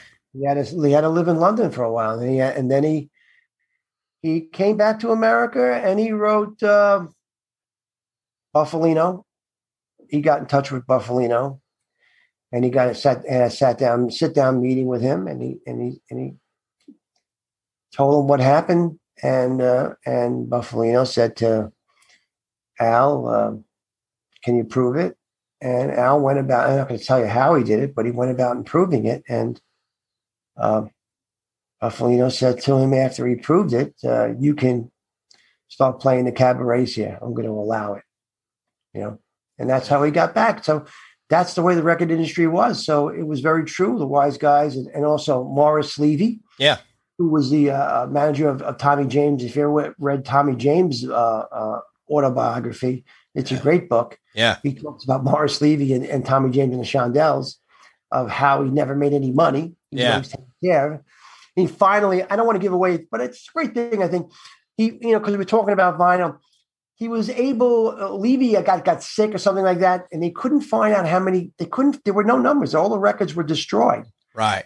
And I think his manager, Lordy, came up with the idea, geez, what if we were to go to the label companies that press the labels themselves, and we got a number. And that's when he sued him. He got the number of the labels, and he was able to recoup some of his money. Yeah, and there were no records. Yeah, they touch on that in The Sopranos as well. Hesh has kind of got a Morris Levy feel to him, and then that's true. That's true. And a hit is a hit when they go back and they try to recoup some money. I think the guy's name was Jimmy Willis in the episode, but have Bokeem Woodbine in there, where they're trying to recoup some money from guys that had done it a long time ago. So yeah, I mean, Chase was on top of a lot of that. For sure. Yeah, I mean the writer team of Robin and Mitch and David Chase and Terry Winter, of course. I mean, there's these guys that read. That's all they do is read. They get ideas. They read and they make movie magic. They put it into reality. Life imitates art. Art imitates life. Same thing. Absolutely. Well, look here, man. We're gonna try to wrap things up. There's two things I want to ask you here. The last one. Have you seen the trailer for the Many Saints of Newark? I have. I don't know about you, and I mean, obviously, it's got to be more profound because you working on that show and you work with Jimmy and you knew him personally. But that opening sequence, when you hear Jimmy talking, when you hear him saying, guys like me grew up with a code, and then you see that's his son in the phone booth. I shit you not, I got chills running down my arms seeing that. Michael is a fine actor, and it's very tough to walk in your father's footsteps. But I think that he's surrounded by people in his family that are down to earth as Jimmy was, to not make it get to his head. Yeah. He's proven himself in Cherry. He's proven himself in some films, and I'm sure he's going to deliver a great performance because he's a brilliant actor to be, and he's growing and growing and growing, and he gets to play his dad as a young man. How many people can boast of that? I loved it. It gave me chills too. Yeah, I can't wait to see it. I think certain things like the way the country is going, the delay in the film and opening it, there's a lot of different factors, but I'm sure it's going to be good. What I mean? Because we have to wait because of COVID and whatever, Yeah, I think it was supposed to be out like earlier this year, and then it got pushed back to September, and now I think it's like the 1st of October. So it's just like I keep getting my hopes up, and then it's pushed back, but I can't wait. I think it's going to be fantastic. Yes. The trailer, it's so hard when you're messing with a fine piece of artwork like The Sopranos was as a whole. It's a fine line because you don't want to do something to disvalue it by doing a movie. But Alan Taylor's directing it. He was one of the original directors, and you're right. So finish what you're saying. So, Right. yeah, Well, no, yeah. I mean, that's basically it. I mean, you don't want to disvalue the work you did as a soprano, so that's always a fear. Yeah, well, the same thing as Michael Gandolfini having to deal with acting and the critics, in his dad's, people comparing him. Right. I mean, it's very tough, and it's very tough to match. How many times have we seen remakes and they were horrible? Right. I mean, I don't think The Godfather 3 was the original script. If I ever meet Francis, I'll ask him, because I talked to Richard and he was telling me that, well, I think it's public knowledge that Robert Duvall wanted to get paid a little bit more money than they wanted to pay him. Right. And they weren't going to pay him what he asked for. I don't know what it was. I don't know how many $1 million it was, or whatever it was. And because of that, I mean, the film had to suffer because they had to probably change it around. Oh, yeah. They probably brought in Al Neri's part with Michael, because he played a bigger part in the Godfather 3. Now, I heard that Winona Ryder was supposed to play, not taking away from anything from Sofia Coppola, because to me, I mean, everyone complains about her, and I thought she was good in it. I mean, I thought she was good too, but I mean, I heard that Winona Ryder was auditioned for the role, and that she was talked out of it. Really? I'm not sure. Yeah. Wow. By someone, I'm not going to name names, but someone very close to her talked her out of the role, saying that to her that it would ruin her career. I mean, how could that ruin your career? Yeah. And you're going to be in The Godfather with Francis Coppola. That's the stupidity of ego. I mean, to me at least. I mean, I don't care how big I was. If a great artist asked me to be in his film, like Francis Coppola, you're going to do it. He's one of the greatest American directors ever. Yeah. I mean, but that's the hubris in your head, like you're making money, you're making great art, but you let it, I think you let it get ahead of yourself. You know what I mean? Absolutely. And I never worked with Winona. I mean, maybe it's not true, but I heard a rumor. Maybe so. I don't know. I bet she's kicking herself now.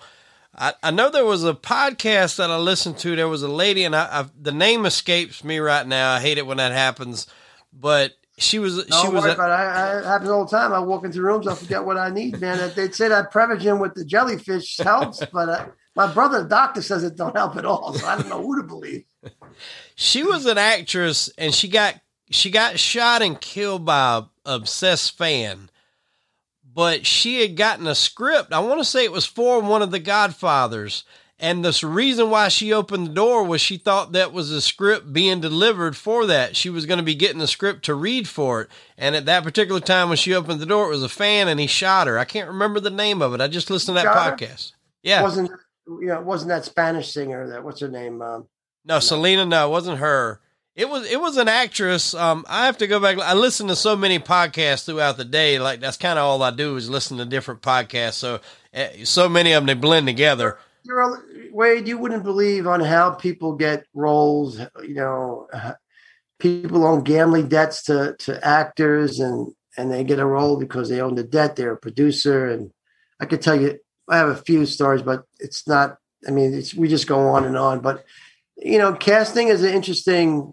It's interesting how fulcrum and leverage has to do with it. Yeah. You know what I mean? I'm sure. For instance, like now we come up against as actors, like if there's a lead actor in a film with the agent and the agent submits some of the other actors, I'm not saying that the casting directors are kind of forced into hiring the other actors, but it's definitely, I think, considered because of the big actor that they were given. They're going to consider them because the big actor that said yes to the film. Right. So there's a group of actors coming from an agency that are being considered. Not saying they're getting the role, and the casting directors are great. I mean, they do their job, and great films are cast by great casting directors. Right. It takes like a village. Yeah. Community, and everyone adds to the greatness of a film, starting with that too. But there's a lot of there's deals made and everything. I'm not being a bitter actor. I'm just saying that that happens to happen a lot of times with maybe more in film acting than in theater. Oh well, and then things other than that, I spoke to you earlier. I was a welder, and I worked for a steel company for about 14 years, and it was one of the biggest steel companies in the world. It was called Nucor. I don't know if you've heard of it. It's one of the top steel companies in the world, and people used to joke because it was in the neighborhood where I grew up, which was in Darlington, South Carolina. You knew all the guys' parents that worked at Nucor. They drove the new cars and the Corvettes, and it was just, that was a kind of a low-income town, but if you worked out there, you knew who worked out there. And they said Nucor stood for nieces, uncles, cousins, and other relatives because that's the only way you could get a fucking job out there was because you had to know somebody. And that was the inside joke, and I was able to land it later on. I wound up having to get one in Columbia, South Carolina, and I worked there for like 7 years, and then I transferred here to Charleston. But it's just like that, too. I mean, they have that kind of inside lane. You might be the better man for the job, but that inside cousin, he's going to get it over you.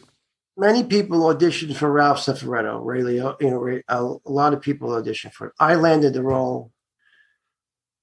Let's face it, James was my agent. Right. I had no one. I wasn't even. James asked me if I'd been acting. I lied. I said, "Yeah, I've been acting. You kidding me? All the time. I do this, I do that." I didn't tell him I wasn't acting. I never worked professionally on film until that season. I had my apprenticeship, the greatest apprenticeship an actor can get, although there was a lot of pressure.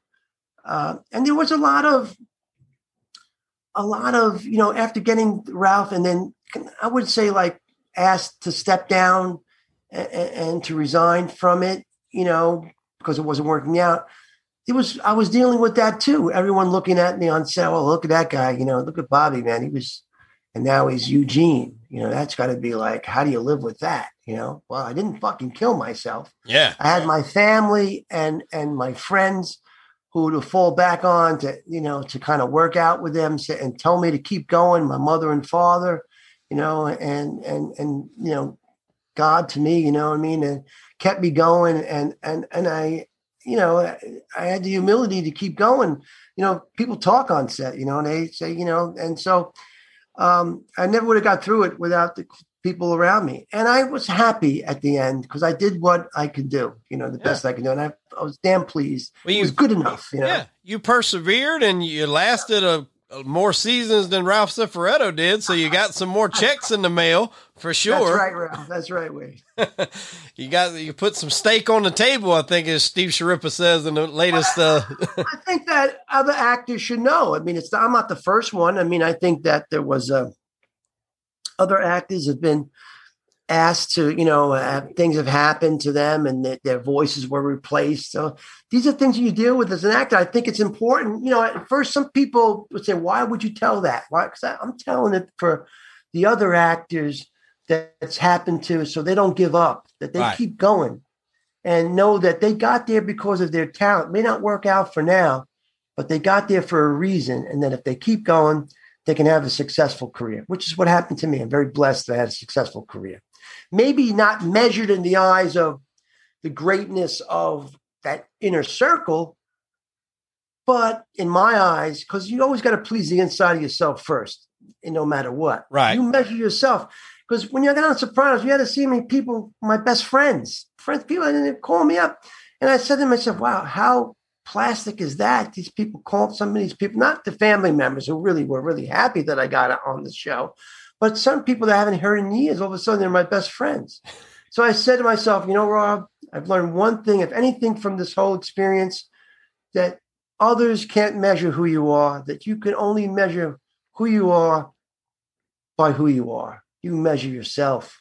You please the inside of yourself first, and then everything else. People, they're going to have their opinion of you, good or bad. Yep. But you see how they're my friends, Wade. So just goes to show you, be pleased with who you are. Absolutely. Actors. you got to live with yourself. So, you said it perfect. Be pleased with who you are. And not opinion of you. Yeah. Not everything is meant to work out. Sometimes when a door closes, it in effect opens another door you were supposed to go through anyway. There's been lots of times, and that's in life, not just with acting, but other jobs. I've not gotten jobs in the past that I really wanted, but it opened up me being able to take another job that wound up working better. At the time I was a little disheartened, but later on down the road, it turned out to be the right move. So, don't get discouraged. Keep pressing forward, just like you said. And this has turned out to be a great career for you. We're going to wrap this up, man. My last question I'd like to ask, especially with The Sopranos, outside of your death scene, what is probably your most memorable moment? It can be on camera, off camera, whatever. Most memorable moment on The Sopranos. Okay. When we did the golf scene, when me and Tony are in the golf cart, and then he has some people that I don't know if you recall that episode. So. You see me for a second, and I tell Tony I'll see him later. Yes. I think he meets up with Carmine or something like that after that. We talk about some gibberish. We talk about something. I'll see you later. And well, James, of course, is my good friend. So we're in the golf cart, and we're doing a couple of takes, and I got to pull the golf cart and hit the mark. It was kind of a pain in the ass to hit the mark. But anyway, we just kept going, kept doing maybe 3 or 4 takes. And one take, we go all the way back to the pond. And Jimmy says to me, listen, Bobby, if you take the golf cart and you drive it into the pond right now, I'll give you $5,000. You drive it into the pond. Because, to James, it's like, he has it down so well. He just wanted to have some fun. He was like John Lennon, on the set. So, James, you really will? I started laughing my ass off. And I thought about it. And I said, I'm going to do it. He said, yeah, go ahead, do it. And I said, wait a second. If I drive this into the fucking pond and you break your arm or something happens to you, crook your neck, and we stop the season, I'm going to be definitely written out of the show. I'm not going to be, well, maybe I will, but I'll be responsible for hurting Tony Soprano. Actor Robert Finale drives into the pond. I said, I can't deal with that pressure. Yeah. I said no to him. We had a good laugh on it, but that was one of the greatest moments, funnier moments that I had. And I told the story to John Podersky. He's an artist. He did this artist. If I can grab the painting, I want to show it to you. Yeah, sure. Your program really great. Give me a second. Yeah, grab it. Yeah, grab it.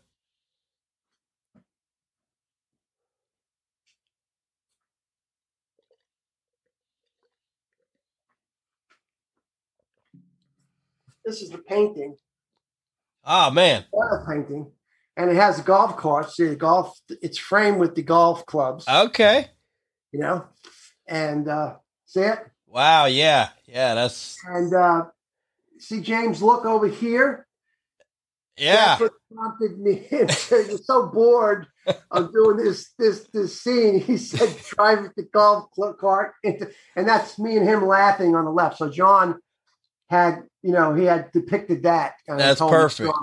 So it's a great, really painting. He really did a great job. That's perfect, and that's just how Jim looked in some of the scenes. Like you can look, and he's got that scowl on his face. And then he's got the happy look on his face when he's enjoying himself. That's captured definitely in that photo there, in that painting. Yes. Yeah, in the painting, yes. So that's how we'll end the show. Well, that's good, man. I know Chrissy or Michael Imperioli said when it's like the first scene when he's driving him in the car, he said he didn't even have a license. And he wrecked the car, and James kind of banged his knee, and he said he was kind of looking over like, is he going to be upset or whatever? So he just started laughing. And, he knew right then he was going to be in good hands just because of how Jimmy took it. But, yeah, he didn't even have a license driving that thing. He told him he did, but he didn't.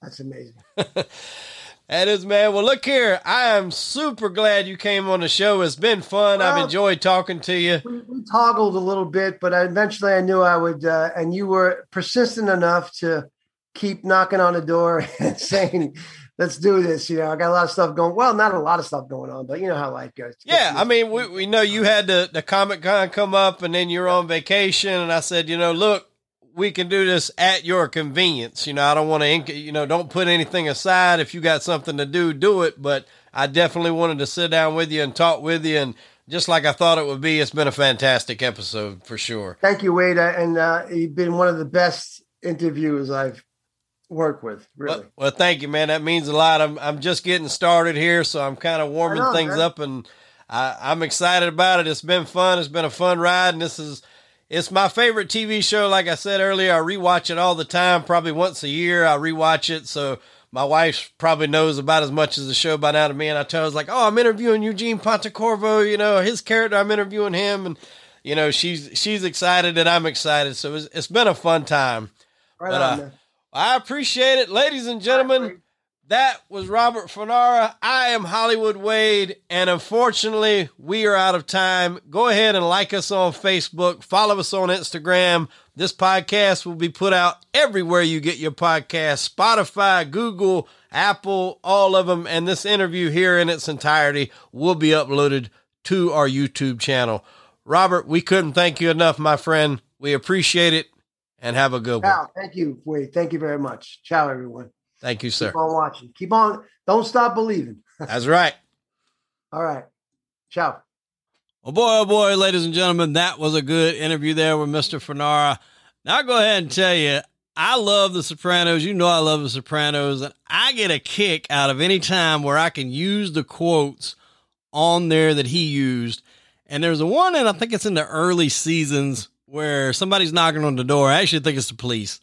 And AJ's sitting there on the door, and Tony comes by, and he's like, don't you hear the door? And he looks at him, he says, I'm in the middle of a game. He looks back at him, he says, you're going to be in the middle of the fucking streets, you don't wise up. And he goes and answers the door. Not too long ago, I was upstairs, and I kept hearing somebody knock on the door. So I come down, wonder why my son wasn't opening. I thought he might have been gone. I thought it might have been him. So I come down the stairs, and he's sitting there on the couch. I said, don't you hear somebody knocking on the door? He's like, I'm in the middle of a game, and I couldn't wait. It was like it's been brewing and marinating for years. I was like, you're in the middle of the fucking street. You don't wise up over here. Open the door.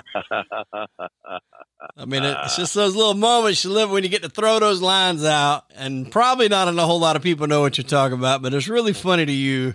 They've got another one. I want to say it's in like the 5th season where Uncle Junior keeps breaking Tony's balls about being the varsity athlete. And they're sitting there at the kitchen table, and he says it for like the 3rd time. And Tony finally just gets pissed, and he gets up, and he tells AJ, he's like, get your coat. We're leaving. He's like, I don't have a coat. He said, well, get moving, goddammit. So anytime I'm ready to go, I just tell Jax to get up and grab his coat. Now, man usually doesn't have a coat because he doesn't wear one. So I get to use that here and there. But a very, very quotable show nonetheless. And when he was talking about the scene that he got to film with Tony or Jimmy Gandolfini there at the end, I realized what he was talking about after it went off. It was a slight scene when he come up, and it was right after that scene that I was just referring to where he wasn't talking to his uncle for quite a while. And then they come pulling up on the golf cart, and the doctor happened to spot Tony and was basically telling him that Junior was kind of going down the road of the dementia, kind of losing it upstairs. And Robert said, in the interview, as you heard, he had tried to come up and hit that spot numerous times. And he said Tony was he was prepared to pay him money just to drive the damn golf cart in the lake. That they would have to take whatever takes they had and make it work. But he was like, if I drive you in the lake, you might get hurt, and then they're probably going to write me off the show. I just can't do it. So great stuff during that interview. What'd you think of the interview, Jaeger? Fantastic as always, pal. Nothing but illustrious guests coming out here and stealing out some decent Zamero. But it's true, though. It's another round of fantastic guests, a fantastic conversation on crime and entertainment. That's definitely the case. And that's what we're trying to do for you here, folks. We're trying to give you what we like, what we know our audience is going to like. Look, we know not everybody's going to dig what we're doing, and that's fine. But for those of us that do us a favor. Run on over there to Facebook. Throw us a like on Facebook. Run on over to the Instagram. Follow us on Instagram. Go to our YouTube channel where this interview will be put up in its entirety, folks. And there's a lot of them on there. You'll find them with all our guests. You'll find them with Brian O'Day, the famous pot smuggler. You'll find them with Lilo Brancato Jr., also star of Sopranos and Bronx Tale, Renaissance Man, Crimson Tide. You'll find with John Fiore, also a star of Sopranos. Lisa Wilcox, the woman who went one-on-one with Freddy Krueger not once but twice and lived to tell about it. It is interviews galore over there. David Gant, the man who stole $17 million from Loomis Fargo. J.D. Williams, the man that played Bodie in The Wire and also Wangler in Oz.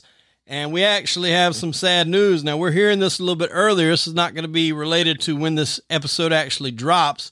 But Michael K. Williams was just found passed away. And he played Omar in the series The Wire. That's some tragic news there. That was a fantastic actor. Totally one of my favorites. Chalky White was it in Boardwalk Empire? I'm not Chalky sure how White. much of that you watched. Yes. And of course, everything he was in, he was just magic. The dude just signed up to star, and I believe it was a George Foreman movie he was going to be starring in, and that was just about 6 days ago as I was checking the news wire. So definitely he was still working, but yeah, just recently, as we're recording, probably less than an hour ago, the news started coming out over the internet. Absolutely. Just a tragic. You hate to see that. Like I said, that man was a fantastic actor.